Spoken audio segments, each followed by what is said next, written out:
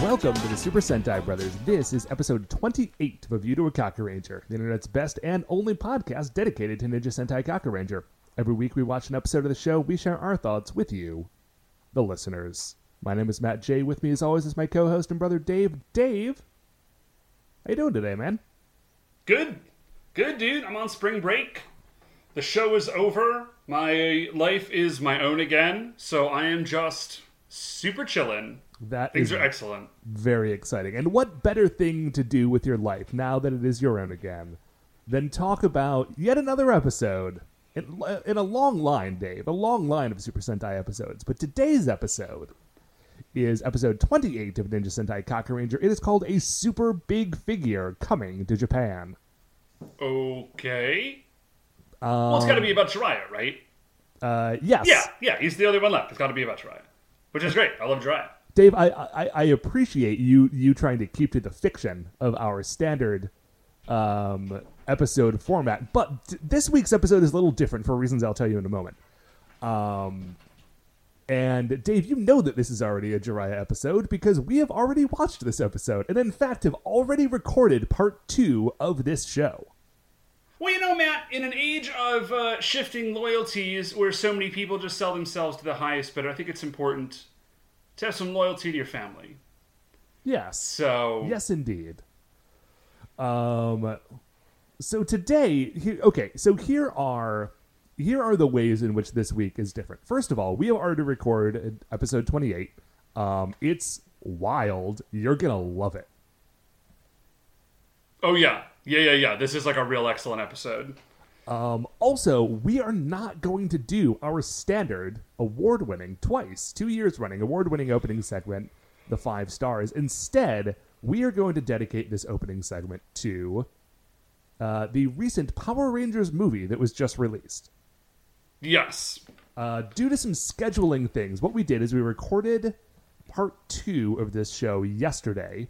We went to go see the movie, and now, today, on Monday evening, we are recording part 1. We're going to talk about the movie, and then it's pretty much going to go straight from here to you.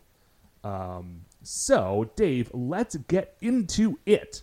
Shining in the heavens, there was a movie this week. What'd you think, buddy? There were 5 people in that movie. And you know what? All of them are stars. All of them are stars, man. So we should say real quickly before we get into this, we're just gonna chat about the movie.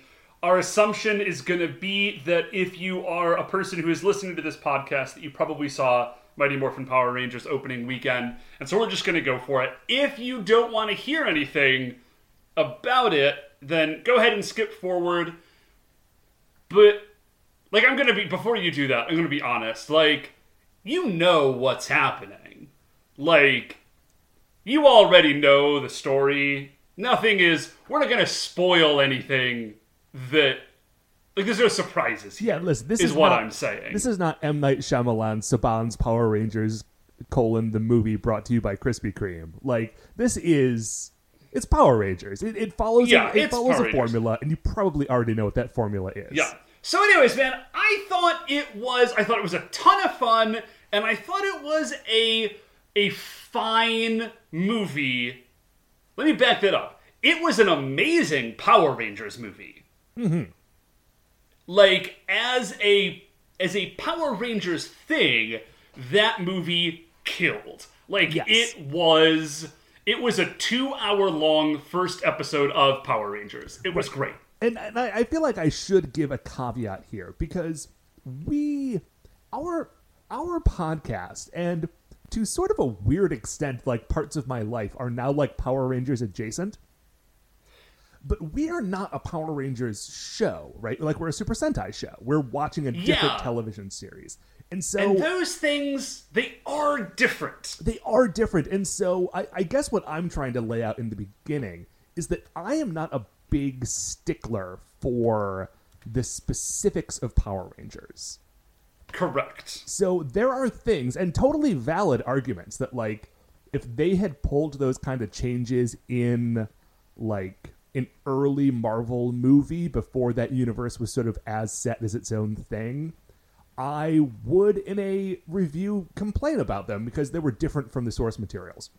With Power Rangers, Yes. I'm not as invested in those things, and so I'm just trying to take this as a sort of conceptual part of the Power Rangers, like, idea, as opposed to a part of the actual Power Rangers canon, if that makes any sense. Yeah. There is, no, absolutely. There is totally an MCU sort of vibe to this, in that there are many things that are very recognizable and will make total sense to you, but it is a riff on those things rather than a direct adaptation. Right. It is also tangentially related to the Marvel Cinematic Universe because they specifically name drop Iron Man and Spider-Man in the course of this movie, and the Transformers, weirdly. Yeah, they were just, listen, I would not be surprised if they sold advertising space to those movies. Whoever, They couldn't have. They sold all of their advertising space to Krispy Kreme donuts.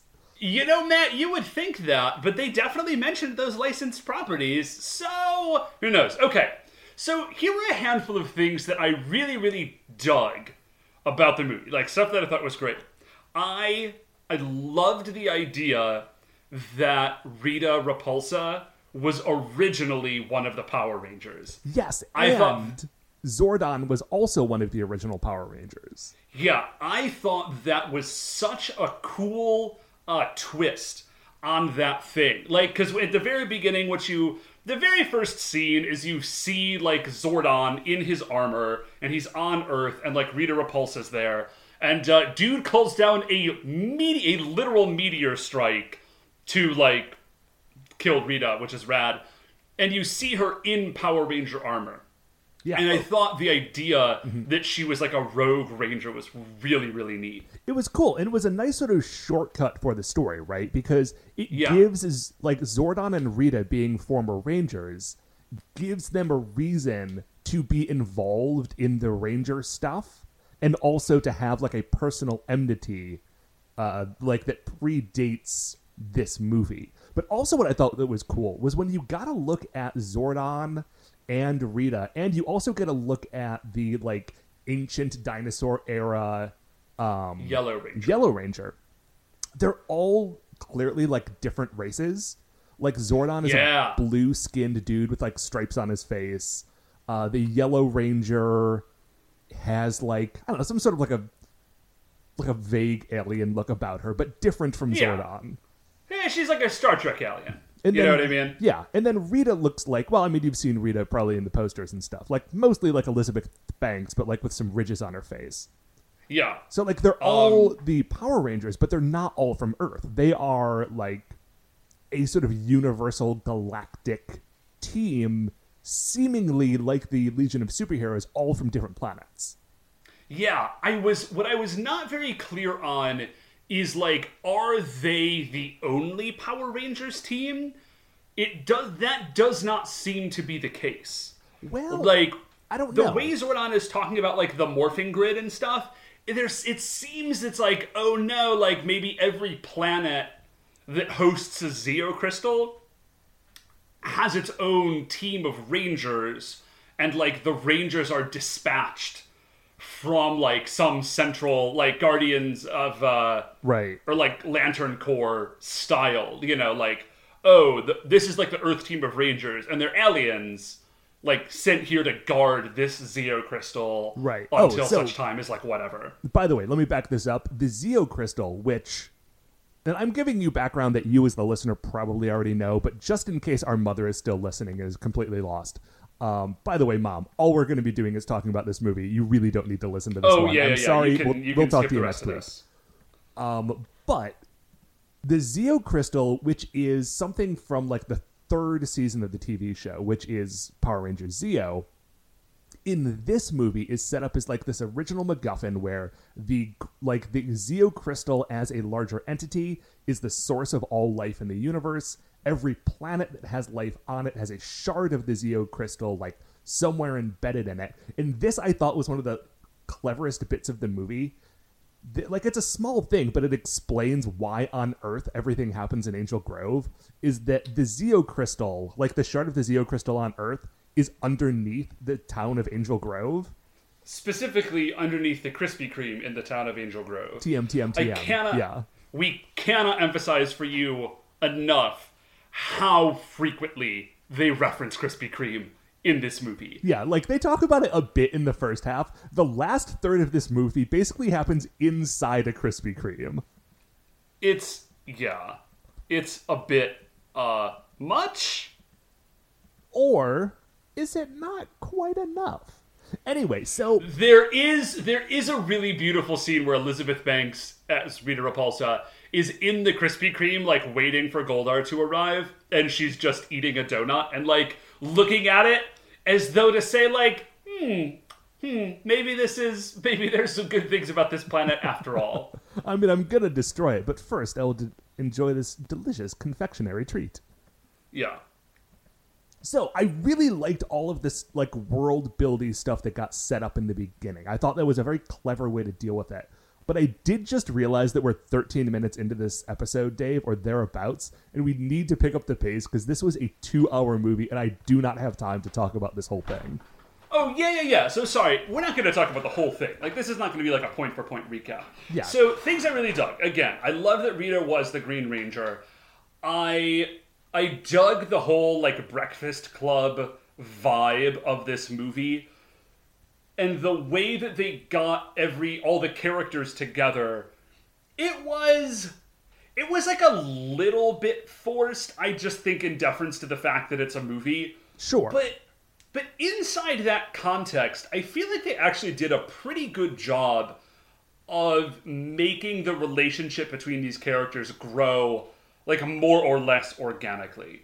Yeah, because, okay, here is the big trick of the movie, is that the way that the Rangers are able to access the Morphin Grid to, like, fully unlock their Power Rangers power is that the Morphin Grid is powered by, like, you've got the coins, right? Which, listen, I know they're not actual coins. They're, like, discs with crystals in the middle, but, like, they're roughly coin-shaped, and they're called coins in the TV show. And, like, honestly, you could not pay me cash money to care about, like, the difference between the two. Yeah. I mean, you could, depending on the amount of money. I mean, yeah, every man's got his price, as the great Ted DiBiase has said. But, like, my price for that would be pretty high. So, they've got the coins, but the other thing that lets them morph as a team is that they have to do that. They have to be a team. Like, the power to morph is inherently tied to the power of those 5 people's friendship, right? Which is amazing, because, like, the whole point of Power Rangers is, like diverse, multi-ethnic, color-coded teenage superheroes using the powers of giant robots and weaponized friendship to defeat evil monsters. And, like, that is the elevator pitch for this movie. Like, very explicit. Yeah, man, they crushed it. They did a great job. And so, like, the first half to 2/3 of the movie is a little long, and, like, there's a lot of it dedicated to just, like, those people before they transformed hanging out. But I think that, like, honestly, I feel like they kind of had to do it that way, because if they hadn't, when they eventually got to the point where these characters, like, you believed that these characters legitimately cared about each other, like, it would have felt forced, you know? Yeah. Like I said, I mean, like, in the idea of deference to the fact that this is just a 2-hour movie, that, you know, I do feel like they did a pretty good job. They could have tightened it up a little bit, but... They could have tightened it up just a skosh. That would have probably been okay. But honestly, I did like I liked all the individual characters. Loved them. I thought everybody did, like, a really cool job. You know, I liked that they did not feel the need to stick too tightly to, like, the ethnicities of the original characters. Yeah, like, that was changed up a bit, which honestly was probably for the best, because in the original series, like, Trini being the like Chinese American Yellow Ranger and Zach being the African American Black Ranger was a little on the nose. And when I say a little on the nose, I mean like just doesn't fly in 2017. Yeah, it wasn't great. But yeah, so I thought all those kids did a cool job. And I also did like that they cast like basically unknowns. I dig that in a movie. When a movie is just like, especially in a movie like this where the characters are very explicitly like teens just beginning their adventures. If any of these actors were actors that you really knew from other things, then them being sort of like fresh-faced, just new to stuff wouldn't like work as well. Yeah. Let's see. Bryan Cranston is fantastic as Zordon. Yeah. Bill Hader is one of America's treasures. Yeah. Bill Hader is great as Alpha. Elizabeth Banks straight up slaughtered it as Rita Repulsa. I love it. It was a very different take on the character. Like, this Rita Repulsa is not the same Rita Repulsa from the TV show, but Elizabeth Banks' character was hilarious and great. Yeah, there is a weird stretch in this movie where Elizabeth Banks is sort of like a half-recovered mummy who is murdering hobos and stealing their gold teeth. And that's a little, like, upsetting. I'm not going to lie to you. Like, in this... I mean, it was a PG-13 movie, but it's a kid's property, and that's, like, some straight-up horror movie stuff. But, like, she did a great job with it. She did. She did a really cool job. Speaking of it being PG-13, I thought there were those very funny moments where Billy almost swears and then, like, catches himself. Yes. So, I thought that was a ton of fun. Billy was great. I think Billy is probably, like, the best character in this movie. Yeah. Definitely. The kid who played Billy was totally my favorite. I sort of low-key, like, really loved Zach. I didn't think that I did, and then when they hit the campfire scene, I was like, oh, I love this kid. He's great. Yeah. Let's see. Is there anything I wasn't super into? I did not... At first, I did not dig what they had done with Goldar. Just the fact that he is literally like a giant monster made out of gold. Which, first of all, like, the existence of Goldar is full on enough to crash the world economy. Mm-hmm. Yes. Especially like when he collapses at the end of the movie and all that gold just is sort of seeping all over Angel Grove. My only thought there was like, oh, well, that's how they rebuild Angel Grove. They're suddenly like crazy gold rich. I did like that, but then when it became clear that he was like a crazy sort of shape-shifting monster that was made out of molten gold specifically, and he was doing crazy like fire molten metal stuff, I thought that was a little bit neater. Yes. Yeah. The Megazord, I think, looked a lot better in the movie than it did in literally any of the other like photos I had seen of it prior to that. It did, although I still did not love the look of the Megazord. No, although what I did love is that, okay, so all the Zords are together, right? And like they're holding the line because Goldar, this giant gold monster, is trying to destroy the shard of the Zeo Crystal underneath the Krispy Kreme. And so these 5 dinosaur robots are trying, 3 dinosaur robots, a saber-toothed tiger robot, and a mastodon robot, because those are not dinosaurs. Yep. Are trying to protect the crystal from this giant gold monster. Goldar pushes them all into the pit, which is sort of like a callback to previously where they were training in a different pit. And all 5 Zords like fall down and hit the Zeo Crystal, which is, of course, the source of all life on the planet, right?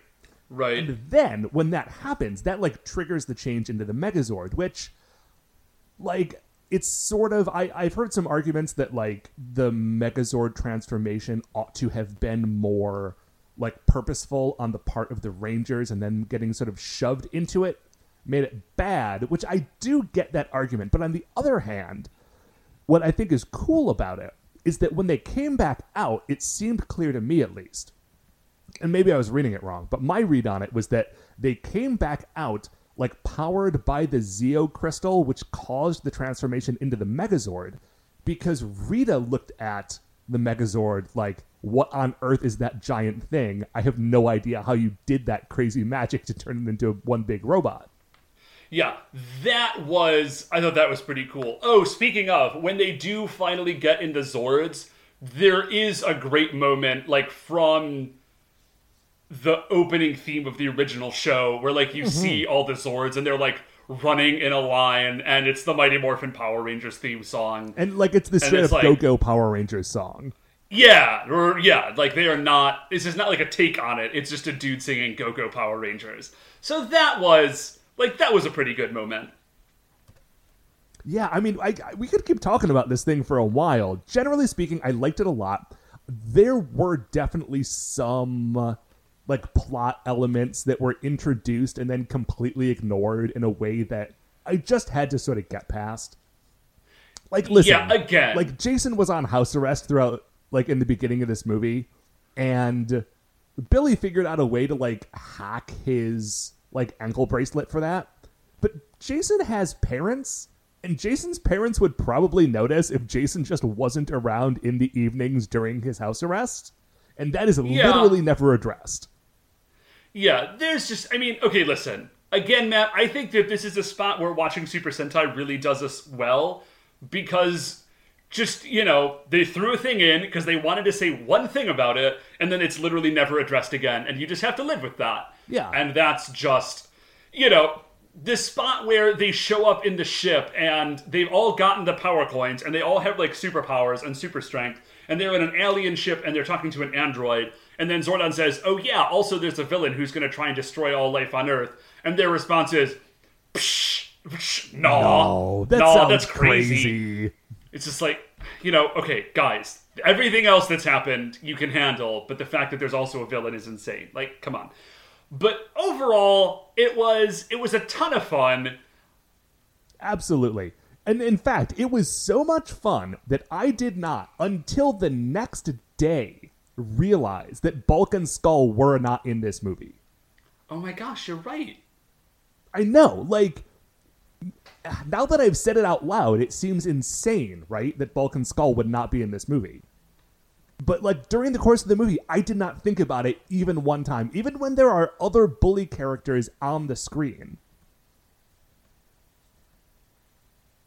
And again, that I think is a testament to the fact that I am not, like, a real Power Rangers guy.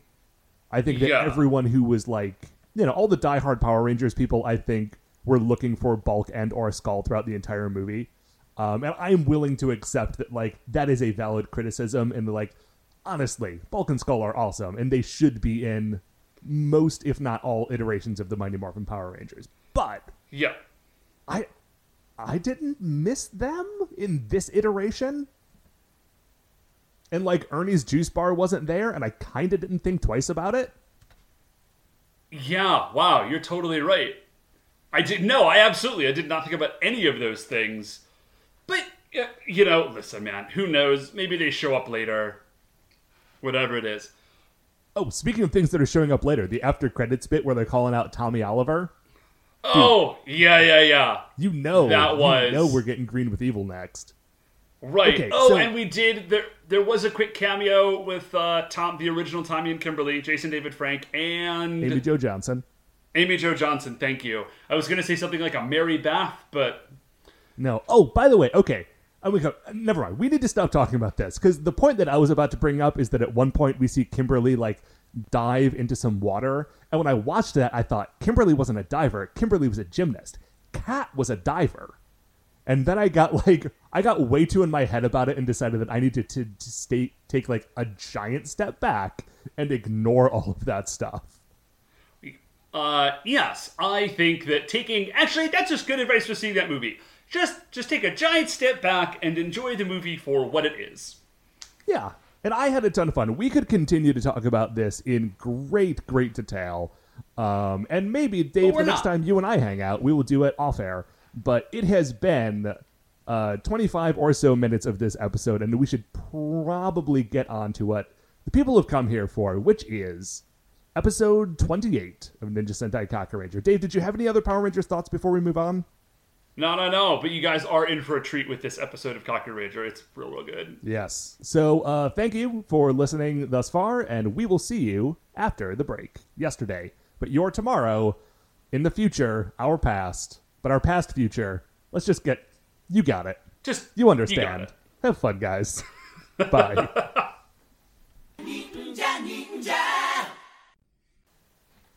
Okay, welcome back. So we have just finished watching episode 28 of Ninja Sentai Kakuranger. A super big figure is coming to Japan, and I did not realize going into it that this was going to be the first half of a two-parter. Yeah, dude, I am super tempted to just go watch the other half of this right now. I'm not going to, probably, but I definitely want to know what is up, because there is some craziness happening.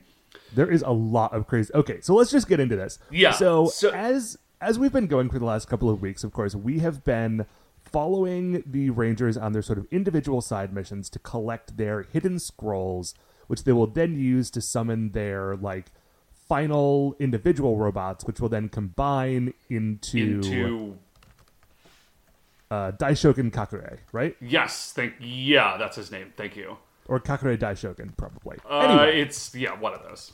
So, this is the final installment of this, like, chapter of Kakuranger, and it's Jiraiya who needs to go get his final hidden scroll. So, we meet Jiraiya as he is wandering through the I feel like the closest that they could easily approximate to wandering through a desert. Yeah, it just seems to be... It's not a desert. I thought it was a desert at first, actually. It just seems to be like a dried riverbed. Yeah, okay, so there are a few bits in this episode, and I feel like this is part of it, although we'll get a lot more of it later on, that really lean on the fact that Jiraiya is from America. And I feel like this is that sort of like Western wandering through the desert on his way to a quest sort of scene, but they couldn't conveniently get to a desert, so like, well, this is kind of like dry-ish. Let's just go here and then do like a really close zoom on Jiraiya's face and show how astonishingly sweaty he is. And then they'll sort of get the idea. Yeah, he is a sweaty boy, all right. So we have him walking through there, and then we cut to Nue, who, if you recall from last week, was the monster, like, villain yokai that Seikai and Saizo beat by, like, trapping him underground. But he didn't die, and now he's just stuck in this cavern. And we learn something very important about Nue, which is that his costume has glowing eyes, which I love. Yeah, we did not get to see that before, and we see it now, and it's totally rad. Is this the second glowing-eyed monster we've gotten this season? I'm gonna be honest, dude. I don't know. I was about to say something. Guy. The spider guy has glowing eyes. Yeah, that was like a really key element of his costume. So we get like a pretty big flashback of exactly how it is that Nue gets defeated, and he is hella salty. Like, he is real upset about it. Weirdly, like, from Nue's perspective, instead of going after Seikai and Saizo, he's like, well, I'm going to get Jiraiya, and that will be my revenge. It's like, how do you even know what's up with Jiraiya? You've been stuck down here this whole time. Right. Anyways, so Nue is going for Jiraiya. What must have happened is before he came down, Nue got briefed on, like, which hidden scrolls were still in play. Like, the whole situation. Yeah, and, like, there's one left. He's like, well, I already failed with this one, so now I'm going to, like, redouble my efforts over here. Get on Jiraiya. So we go back to Jiraiya, and what we see real quickly is there's monsters attacking some kids who were, like, fishing. And these are completely nondescript monsters. I think we've actually seen these monsters in the yokai bar at, like, the very beginning of this show. Yeah, these are like the scrub yokai that show up here and there when they don't need to have like a special one. Yeah, I think it's like the one, he's got like a giant cyclopean eye and like a mohawk. It's real weird. So Jiraiya, like, he's walking over the bridge and he sees the kids and he like puts on his ninja costume, or he takes off his regular clothes and then he's in his ninja costume. I really love that move because what that indicates to me is that they're all always wearing their ninja clothes, like 100% of the time. Right. Well, what I love about it specifically with Jiraiya is that Jiraiya's like regular walking around clothes is it like a tank top, and so he rips off his tank top, and underneath is wearing like a full suit with headgear.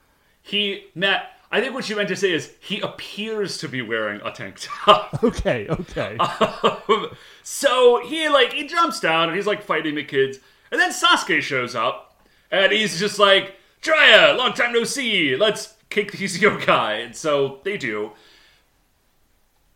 Which is nice. It's nice to see Sasuke because, like, Sasuke's quest is done, and so, like, there's no reason why he wouldn't try to, like, meet back up with his friends. Yeah. So they start fighting. The yokai pull, like, a grab teleport. Like, they teleport the kids over to them, and then they all teleport away. And Sasuke and Jiraiya are like, huh, we gotta get him. And so Jiraiya, like, listens to the ground, and this tells him somehow where the yokai are. Hey man, ninja tracking. They teleported. That's not... But they didn't teleport far, and so, like, they're running away and he can hear their footsteps. Yeah. So anyways... And also, dude, ninja magic. Yeah, so they chase the yokai to what appears to be a really cool, like, Wild West LARP camp. It's just like a Wild West village. This is what I was talking about earlier, where it's like, oh yeah, Jiraiya is the American one. So here is like this old West town for all the showdowns to take place in. Yeah, except it's not a real old West town, but it's the closest that we could find. Right, because they're in Japan, so it's like a fake. It's a really cool set, man. I would play a LARP there. Like, it would be super rad. So the yokai are in the saloon, and they, like, Jiraiya and Sasuke bust in, and they're like, you monsters, something, something, something. Sasuke henges and goes on to fight the monsters.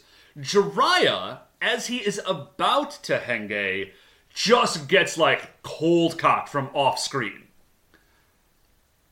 And as he turns to see what he assumes is like a yokai attacking, he instead sees like a middle-aged like Japanese dude wearing like a full like karate gi, like a black karate gi. Yeah.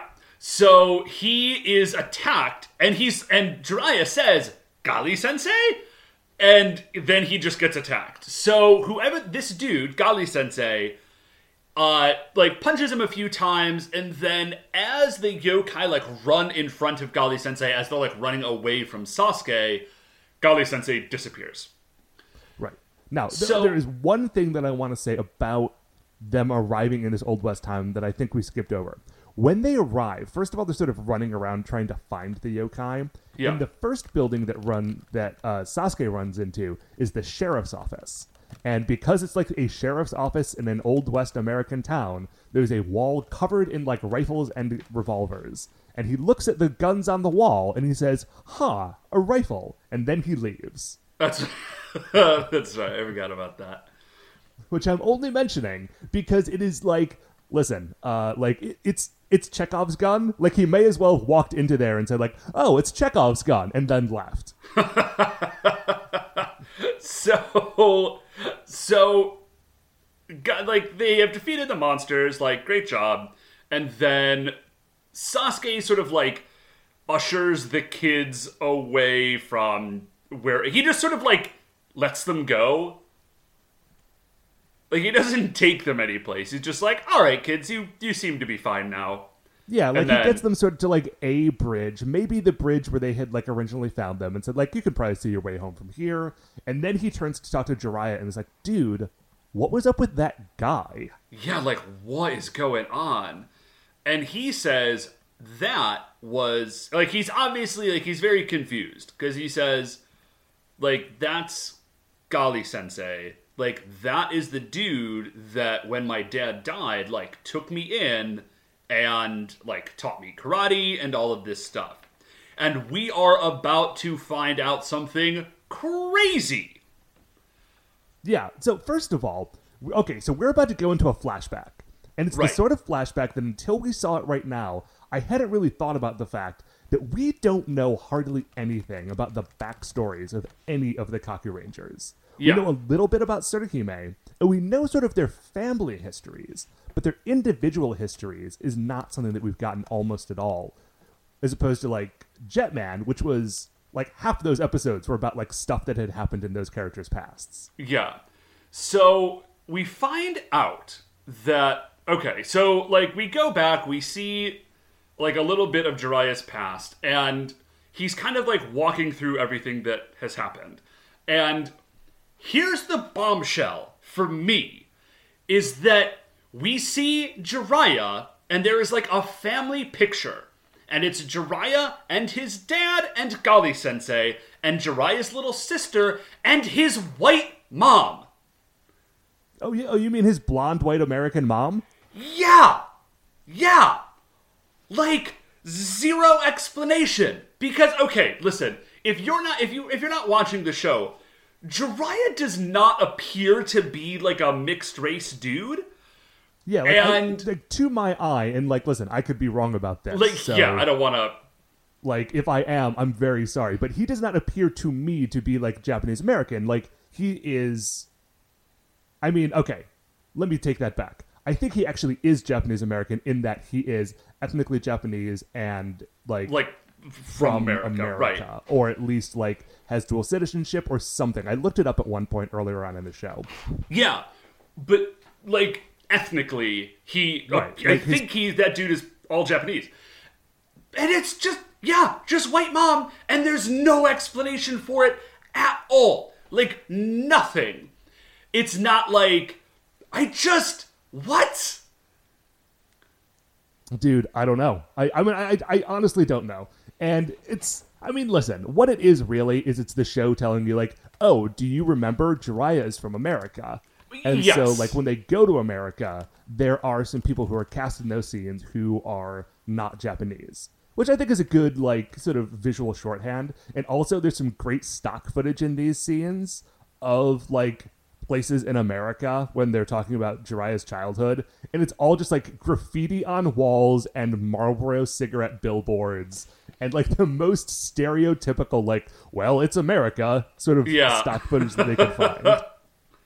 So Jiraiya's dad was a cop, and he was killed in the line of duty. And there's like a flashback to like him getting attacked, and Jiraiya just like being like about 30 feet away when it happened for some reason, and like running over and seeing his dad die.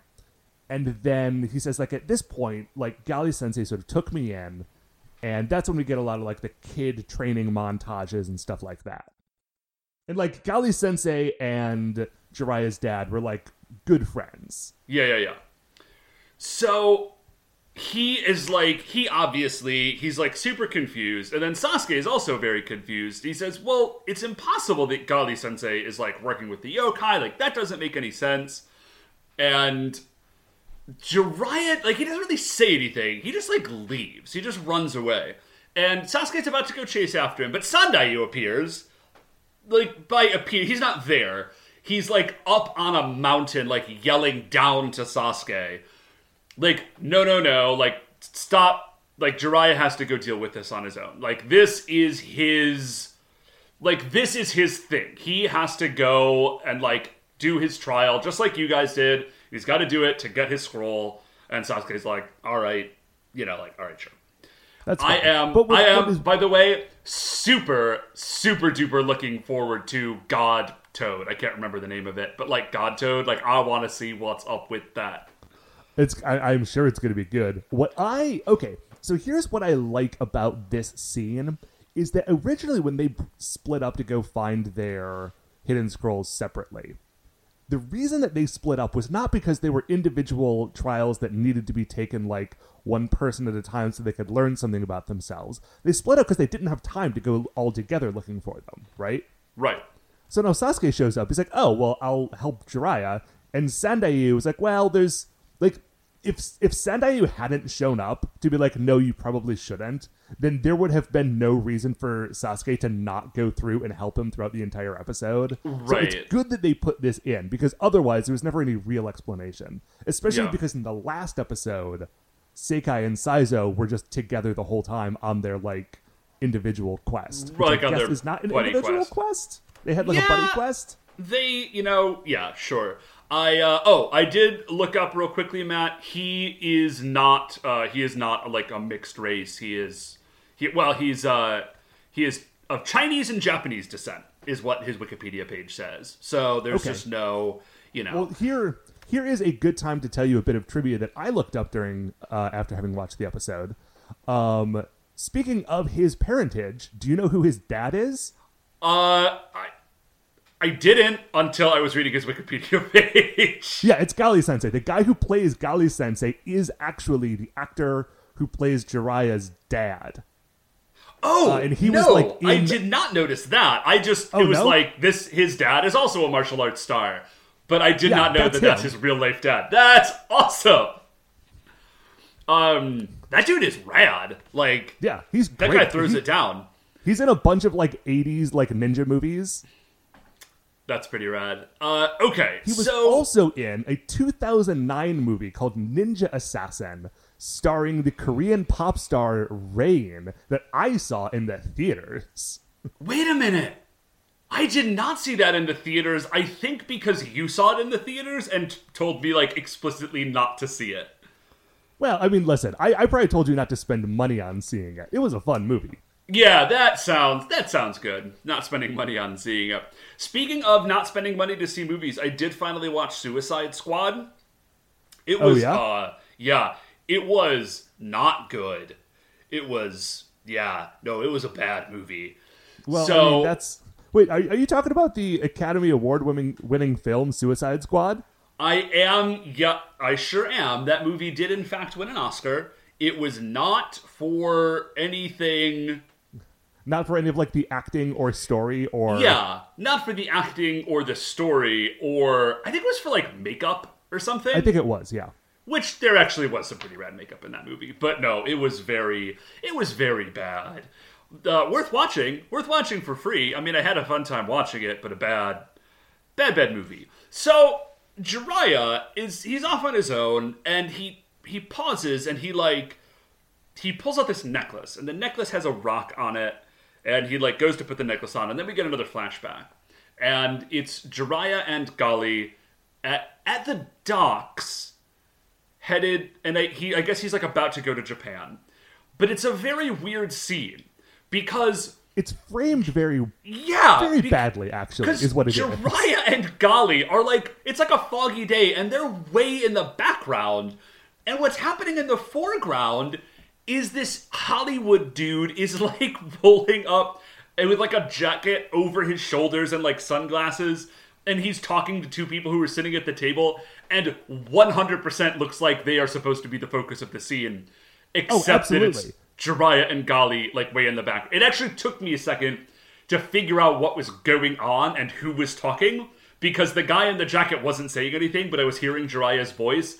And then, after like 4 or 5 seconds, I saw, oh, there they are, like way in the background. Yeah. Okay. So there's another thing I want to say about like the people in the foreground is not the guy who has the trench coat like thrown over his shoulders like a cloak, but the guy who was at the table. I swear to you, he's wearing Rio's coat from the second half of the season from Die Ranger. That like deep red sort of maroonish like silk jacket. Do you know the one I'm talking about? I do. I'll have to go back and check that out. Go back and check it out, because I think that man is wearing Rio's coat. That's pretty fantastic. Which is also why I got thrown off. Like, that looks like a hero coat, so I should be paying attention to this dude. But we're not supposed to be. We're supposed to be paying attention to the background where Gali Sensei and Jiraiya are talking. Jiraiya, significantly, first of all, he's getting on a boat to go to Japan, which seems like a terrible idea. They have planes. Like, guys, that's gonna take forever. But maybe he had to take... Okay, if I'm gonna headcanon this, maybe he had to take a boat because he was going sort of like secretly to Japan to like get past the prying eyes of the yokai's like information network, and if he had gotten on a plane, they had people like at the airport watching out for him. Man, maybe that makes as much sense as anything. But also what I love is that in this scene, Jiraiya is wearing the sort of like pseudo cowboy outfit that he was wearing in the first episode he appeared in. Yeah, that was a nice touch. Yeah.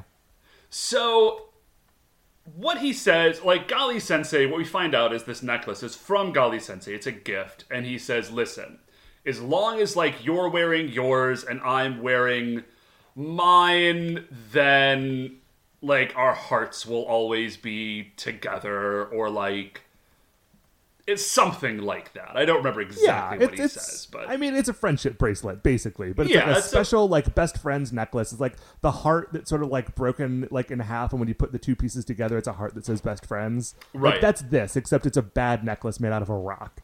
Okay, so the last thing I want to say about this scene before we get back to the present day of 1994 is that, although actually, I think this is also in 1994, because this is right before he leaves. So there can't have been more than 6 months between like this scene and the present day. Right. But the show makes it seem like this was years ago. Anyway, the last thing I want to mention is that Gali Sensei is like, so go to Japan and be a great Kaku Ranger.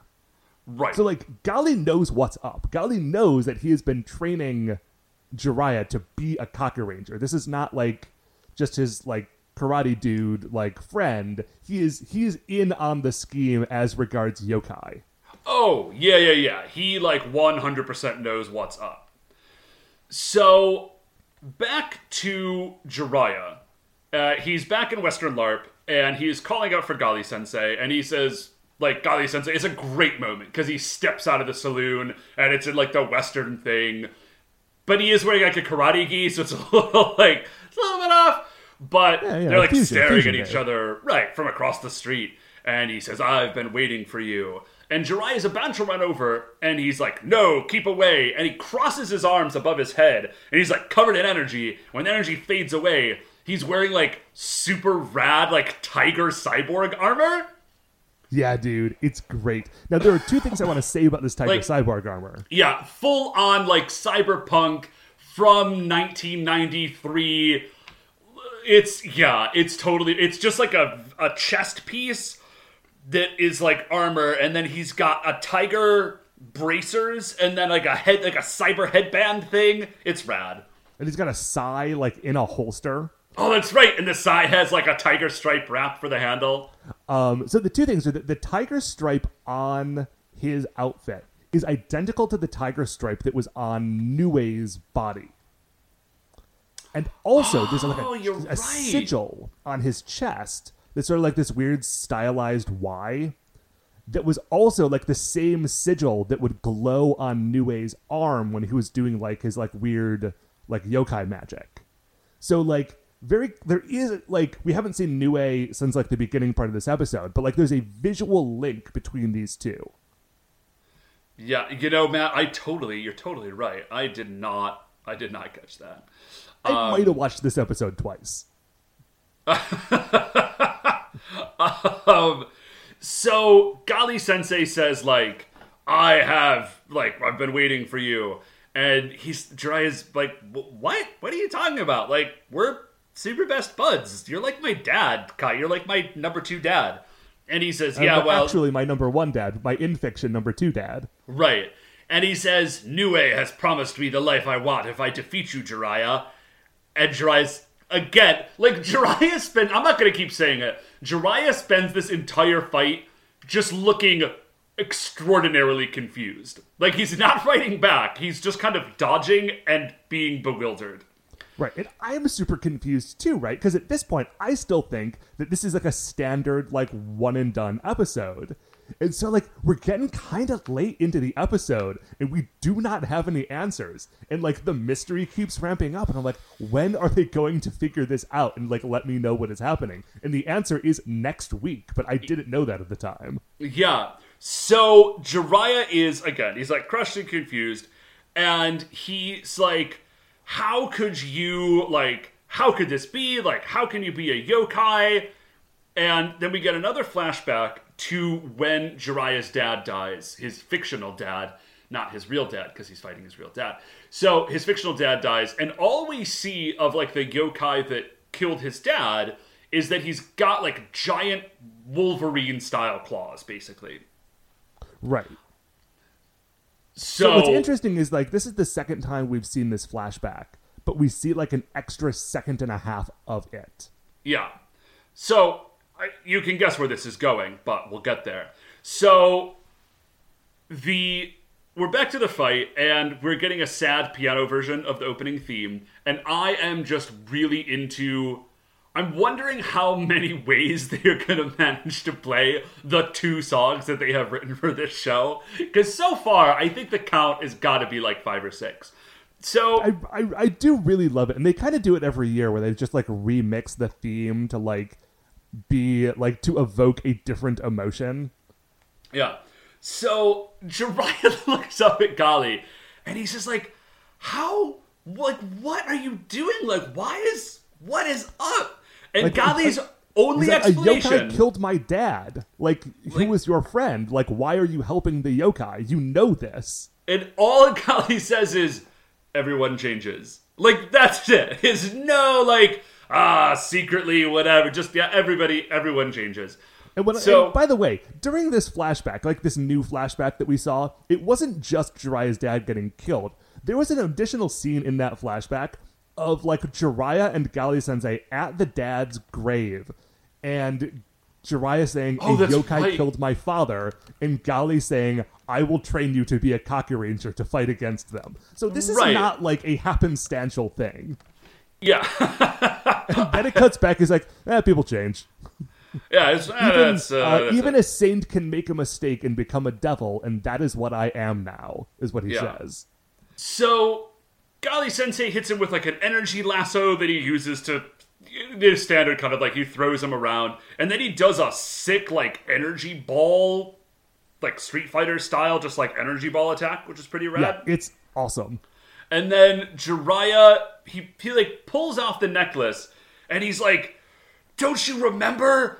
Like, the necklace, like, we're BFFs, number 2 karate dad. And Gali Sensei just grabs it, looks at it, and says, you still have this stupid thing? And he throws it in the dirt and, like, grinds it into the ground with his foot. And he is about to... stone cold. Yeah. So he is about to, like, deliver the final blow. Sasuke just pops out with, you guessed it, a rifle, and just shoots him. Just shoots him a bunch of times. He also shoots like a barrel, and a bunch of liquid starts coming out of it. And I have been so trained by like TV and film that when you shoot a barrel and liquid starts coming out of it, that liquid is flammable and it's about to explode. And when that doesn't happen, I was like legitimately surprised. So what else would you keep in a barrel? Yeah. So Sasuke says something about like that it has to be a yokai in disguise. Or something like that, which totally makes sense. Yeah, like, he says, are you really his sensei, or are you just a yokai in disguise? Yeah. The Gali looks at him and says, like, oh, you came here to risk your life to save Jiraiya. That's a beautiful friendship. He doesn't say it in a way that makes it sound like a compliment, or like that it's actually sweet, but like, he's not wrong. And I think he is kind of being honest. He's like, oh, you came here, like, you might die, because I'm probably going to kill you, but that's, like, you know, that was a good move. Like, kudos, way to, I guess. Like, help your bro. Yeah. So, Sasuke Henge's, we do, like, man, I'm real sorry, but, like, Sasuke, those pants, like, his pants decision, that whole situation is... Yeah, it's been a few weeks since we've noticed it, but I feel like I notice it even more every week. Yeah, it's just untenable. Like, it's so... Anyways. So, he Henge's, and he attacks... And so, Jiraiya is telling him not to attack, by the way. Oh, yeah, that's right. He's like, no, it's like Gali Sensei. I don't know what Jiraiya's plan is, but it's not to try and fight Gali Sensei. But Sasuke's like, well, no, I'm going to do this. So they're fighting for a minute. It's actually a pretty rad fight.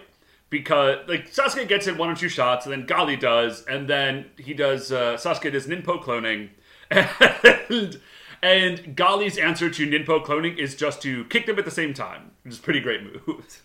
It's a great move. So then, like, both of the Sasuke's, like the Sasuke and the Sasuke clone, jump on top of the rooftop.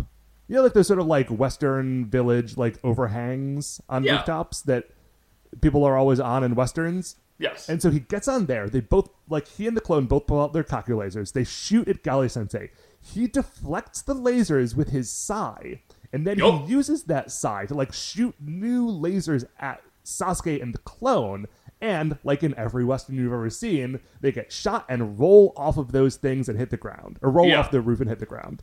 So Gali like rolls over and he like puts a boot on Sasuke's neck and he's about to kill him. And then Jiraiya finally like gets his dander up and he's about to start fighting. And then Sasuke says, Jiraiya, don't do it. Which I don't... Like, what are you telling him to not do, my man? Like, not save you? Not... Like, what... I honestly don't know. Yeah, so we get another flashback, and we do find out... So, yeah, we get the flashback because as they're about to fight, and I'm sorry to interrupt. As they're about to fight, before we go into the flashback, Gali is like, okay, now it's finally time. Like, he clenches his fist, and all of a sudden, now he's got the crazy Wolverine claws. Right, which, like, of course, right? Yeah. Obviously. But... it is revealed. I mean, we literally see the dude in his full, like, cyber outfit with Wolverine claws in the opening of the show. Like, that is the shot that they choose to, like, show who this dude is, like, during the theme song. So at no point in the episode is this a surprise if you were paying attention. Yeah, so now, of course, though, it is revealed to Jiraiya, who freaks out. And then this is like a super quick moment, but it was amazing. I think I know what you're going to say in a little. Yeah, Gali, like, he takes a step back and he, like, pops the claws. And, like, Jiraiya's standing there and Gali's standing there. And Sasuke goes to stand up. And before he even manages to stand up, Gali just, like, sidekicks him. And he goes flying and then he immediately returns to his stance. It's amazing. It's like, oh, we forgot that, like, it's like the continuity guy came through. It's like, oh, we need to shoot this differently because Sasuke is actually still in the scene. We haven't shot him leaving yet. And they're like, oh, just kick him. It's fine. Yeah, I think it's supposed to be a dramatic moment, but it is absolutely the high point of physical comedy for this episode. So then the fight is on, and they just start, like, running, slow-mo running towards each other, and then they, like, jump kick, and that's the episode, guys. Yeah, the freeze frame on the double jump kick, which is a great freeze frame, by the way. It's a good moment, but yeah, oh my gosh, guys, you're killing me. So I loved this episode. Yeah, this episode is freaking great. I super duper want to know what is going on. Also, this episode does a lot towards, like, I've been having trouble figuring out who my favorite of the Kaku Rangers is. And I think Jiraiya might have just taken the lead again. Yeah, like, man. with this episode. This episode is doing a lot for me. The other thing I super dug about this episode, and we don't get it a ton, but like we saw with Jin, Demon Fist back in Die Ranger, when it's just a dude versus a dude and there's no, like, giant rubber suit involved, the fight sequences get, like, way, way cooler. Another thing that was really great about this episode is, as much as I do love, like, all the awesome costumes and everything like that, and that those dudes in the costumes are pretty fantastic at moving around in them, you know, like, you're just necessarily hindered by wearing, like, 50 pounds of foam rubber. And so that Gali Sensei isn't wearing any of that stuff, and it's just straight fight scenes between him and Jiraiya. Like, they're really, really cool fight scenes. They're a lot more reminiscent of the ones that we got between, like Jin and Ryu back in Die Ranger. Yeah. And, like, you know that these two dudes have, like, practiced together a lot. Like, a whole bunch, because it's his dad. So, yeah, the fight scenes in this I was so happy when I looked that up and found that out. Because, the way the guy seemed is like, oh, I wonder if this is someone who, you know, like, was he one of the villains in Bioman or something, like an old version? Because sometimes they'll have people come back, and so I looked it up because I didn't want to miss it. And so seeing that it was actually his dad was very exciting. Yeah, there was another structural thing that I really liked in this episode that we touched on a little, which is, like, the way they did the flashback of the dad's death. So, like, the first time you just come across him and, like, he's just gotten attacked and he dies. Then the second time you see, like, oh, he'd gotten attacked by the claws and we know it was a yokai. And then the third and final time, like, right at the end, not only do we see the claws, but there's a brief second, actually, of Gali Sensei. Yeah. Like, you know, and you see his face and he's wearing, like, the Tiger Cyberpunk armor. And so, like, the way that sort of, like, is spread out throughout the episode as Jiraiya is slowly realizing it. Yeah, it's just a good episode of television, guys. Yeah, it's really, really solid. So, I think that's pretty much it for us, man. Because again, no dead monster, so no Creature Newey's Royale. still alive, Golly's still alive, so I guess that is just going to do it for another episode of A View to a Cockaranger. Before we finish up here, I'd like to remind you all you can email the show at supersentaibrothers@gmail.com. You want to get any updates on future episodes or check out the things that we're talking about on Twitter, we are at Super Sentai Bros. If you like the show, please remember that shining in the iTunes reviews section, there are 5 stars. If you rate and review and subscribe on iTunes, that is going to help us get more featured, and it helps more people find the show. Super Sentai Brothers are a production of Retrograde Orbit Radio. To listen to any of the other great Retrograde Orbit Radio shows, you can find them all at retrogradeorbitradio.com. Once again, we're the Super Sentai Brothers. I'm Matt. I'm Dave. And we'll see you next week for the greatest show on Earth.